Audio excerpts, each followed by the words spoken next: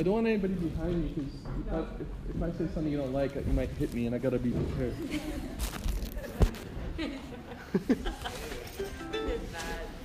All right, as long as it doesn't hit me. All right, so she said I'm going to do a talk on yoga philosophy. Did you guys know you were doing yoga so far today? Yes. Yeah, that's good. It's quite common that people think that yoga, it's actually a little bit sad in the sense that people think that yoga is just like stretching exercises, you know, and that's to most, I think most people's knowledge, that's kind of the extent of what yoga is, you know.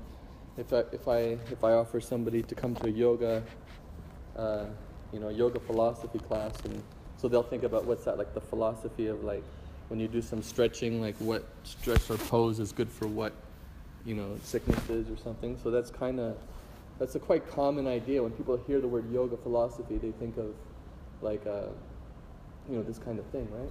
Like this is what we're talking about. And so they think yoga is basically like doing, you know, just twists, right? When I was, actually before I was born, there was a song called The Twist. You guys know that song? Chubby Checker. Chubby Checker, yeah. Let's twist again. Yeah. And so it was so big that they had contests, right? They had twisting contests, and they'd have, you know, everyone in the town would get together and they'd do the twist, and then they'd have a prize for the best twister, you know. So, so this is, I guess people are, you know, they think that yoga is a kind of version of the twist, you know, and if you can twist, you know, sometimes they even have like, you know, they get together the prominent yoga practitioners of a city, and then they'll have, you know, a conference or a meeting where they're all, you know, twisting and you know, there's a lot of like envy there, a lot of jealousy, or a lot of, you know, they want to be known as the best yogi in the city. So they, what they do is, you know, they'll try to show off. And so one guy will twist, you know, real far. You know, he twists like 6 inches in a direction, and everybody, you know, he's feeling very proud of himself that he was able to twist, you know, 6 inches. And then another guy comes and, you know, one-ups him and twists 7 or 8 inches. You know, and now the guy who twists 6 inches is feeling, you know, not too good about everything. You know, he's feeling, oh, this is not a nice situation. And then, yeah, and then you have the guy who comes along and he does 12 inches. You know, he can twist 12 inches, and then everybody says, wow, that's a yoga master. You know, so they think a yoga master is somebody who can twist like a lot and in crazy directions. And this is what's, you know, among popular society, this is what's called a yoga master. And not only is it sad in the sense that it's just to do with the body, but the consciousness of a person has nothing to do with being a yoga master anymore. In the modern view of yoga, this. You know, as I said, they get together, they're feeling envious, they want to be recognized as the best, the number one yogi. You know, this desire for respect, this desire to be the best, desire to be number one, to be looked up to be the one who's the center of everybody's attention. That's what yoga is meant to get you away from. So it's not that yoga is meant to be another tool to puff up the false ego. This is the disease of the people in this world, is that we have this desire for respect, to be number one, to be the best, to be recognized, and so on. It doesn't matter what kind of field you're in. You could be in. Today I was at a surf contest. People are trying to be the best surfer. They want to be recognized as the best surfer and looked up to among their friends as the best surfer. And it's, there's no prize money. The goal is to be recognized for the pride of being the number one guy.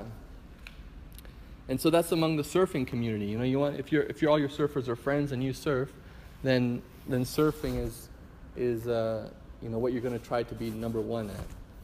And it can be totally opposites. Like for example, in a society of like criminals, for example, you're looked up to if you're the biggest, baddest criminal, right? So if you're in prison, they've kind of got hierarchies there of like who's the baddest ass guys. They're looked up to in the prison. They're the top guys in the prison. Oh, he killed 30 people, and everybody's like, whoa, this is a real badass, and he walks around the prison feeling proud, just like the surfer is feeling proud of himself after winning the surf contest. Because he's got the respect of his peers. In a society of churchgoers, right? It's the opposite. The guy who's the criminal, he's looked down to among the pious people in the church who,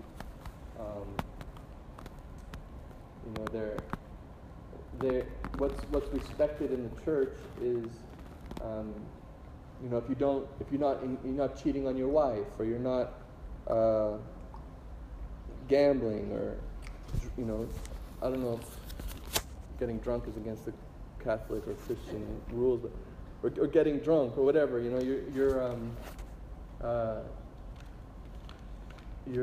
So you want to portray an image of yourself as I'm the good one, and if something gets out,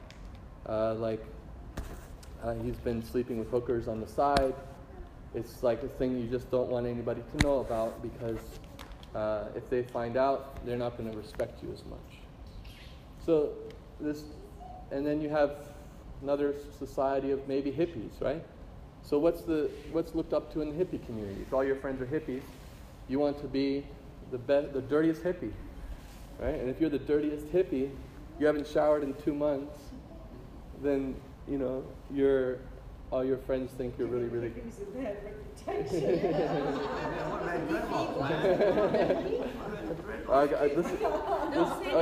biggest deadlocks. I'm sorry. This is probably the wrong crowd to talk about hippies. So that's why I didn't want anybody behind me, because I have a tendency of saying the wrong thing.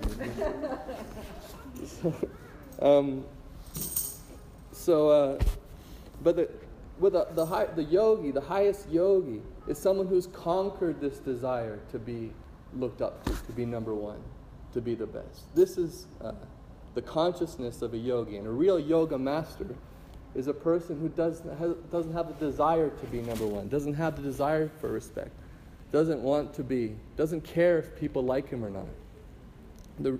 The reason is because he's tasting the highest happiness. He's tasting the definition of the word yoga, which means union with God.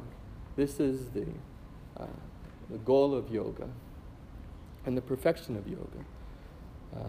To be dovetailed, your heart, your life, your will, everything connected with God. You become one with God. So this is yoga, to become one with God. And the symptom of such a person who's one with God is that they don't care to be numbered. They don't care to be looked up to.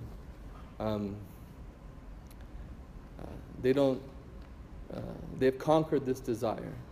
They've conquered. They're the master of their mind. They're the master of their senses. In other words, they redirect the mind and the senses, not for the desire for fame and honor, but for the pleasure of the Supreme Lord. And that is the highest yogi. So, when someone says they're yoga master because they can twist their body, it's it's unfortunate that this is kind of the direction that the word yoga has taken. So there could be like one person doing yoga asanas or stretching exercises. They could have been practicing yoga for 20 years, and then there's one person who has been practicing for 1 day or 2 days. Who's the yoga master?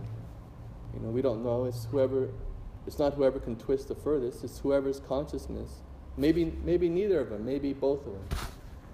But the consciousness of a yogi is one who's not trying to get name and fame, but who's doing what he's doing in connection with God, which is this word yoga, and it's connecting with God.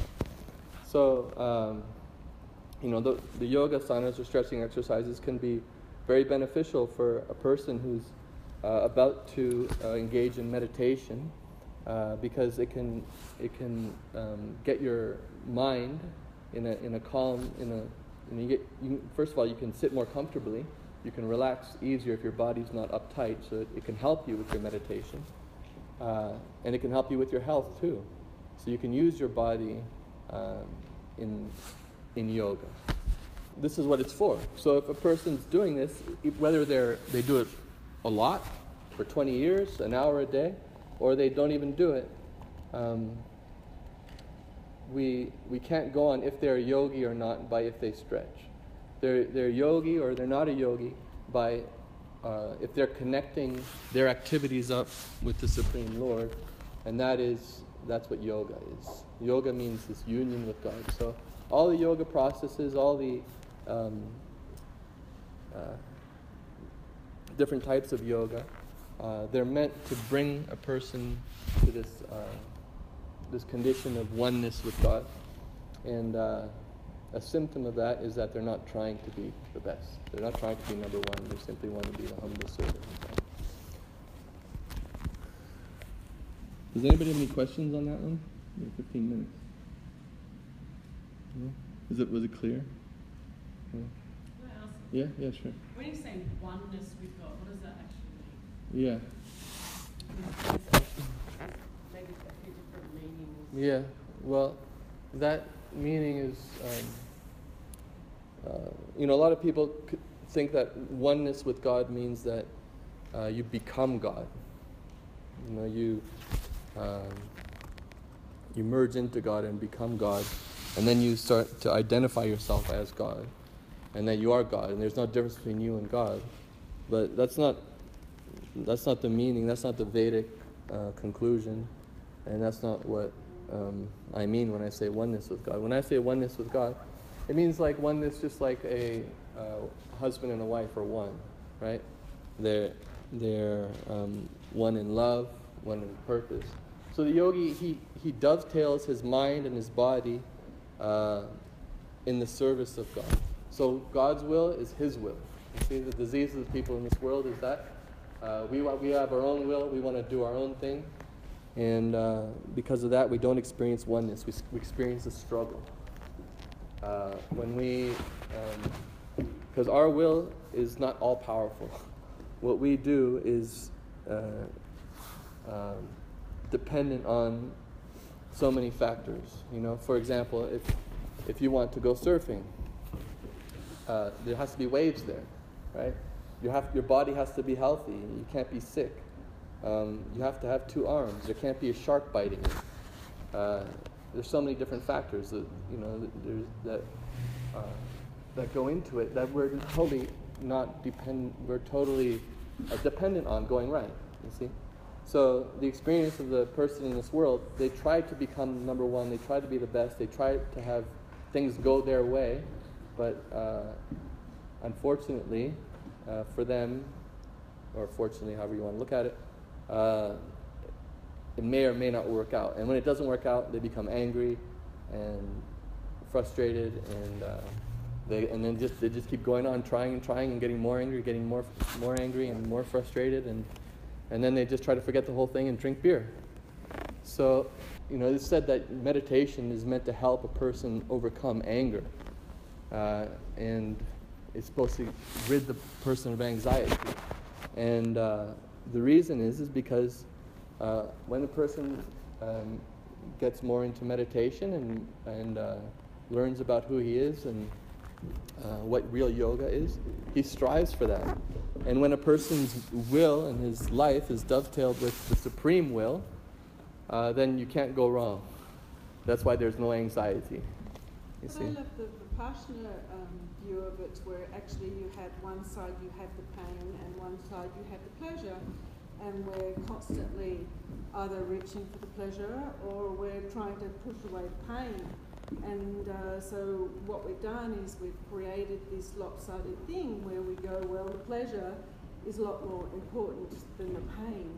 And so we're always going into that duality and dividing ourselves from that. Whereas when you accept that, you know, that pain, it's okay to be in pain, you know, and if you're, you have that non-attachment and you can just sit with, because we all go into pain at some point in our lives.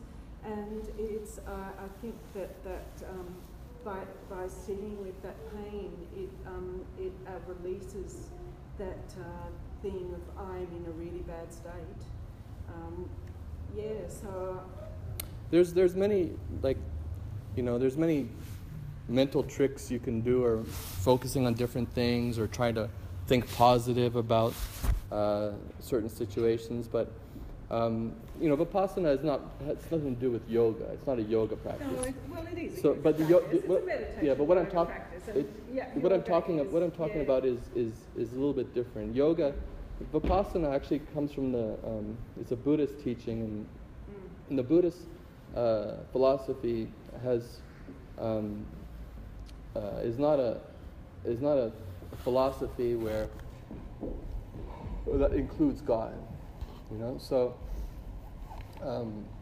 the practitioner of Vipassana, or the practitioner of Buddhism or Buddhist teachings, they try to find peacefulness without God there.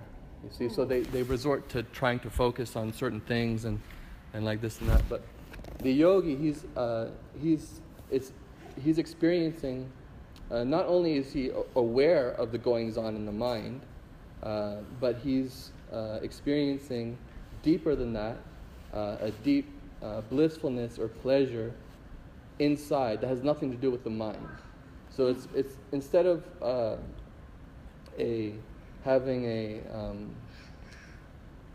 trying to you know, focus on things that are going on differently, he's focusing on God.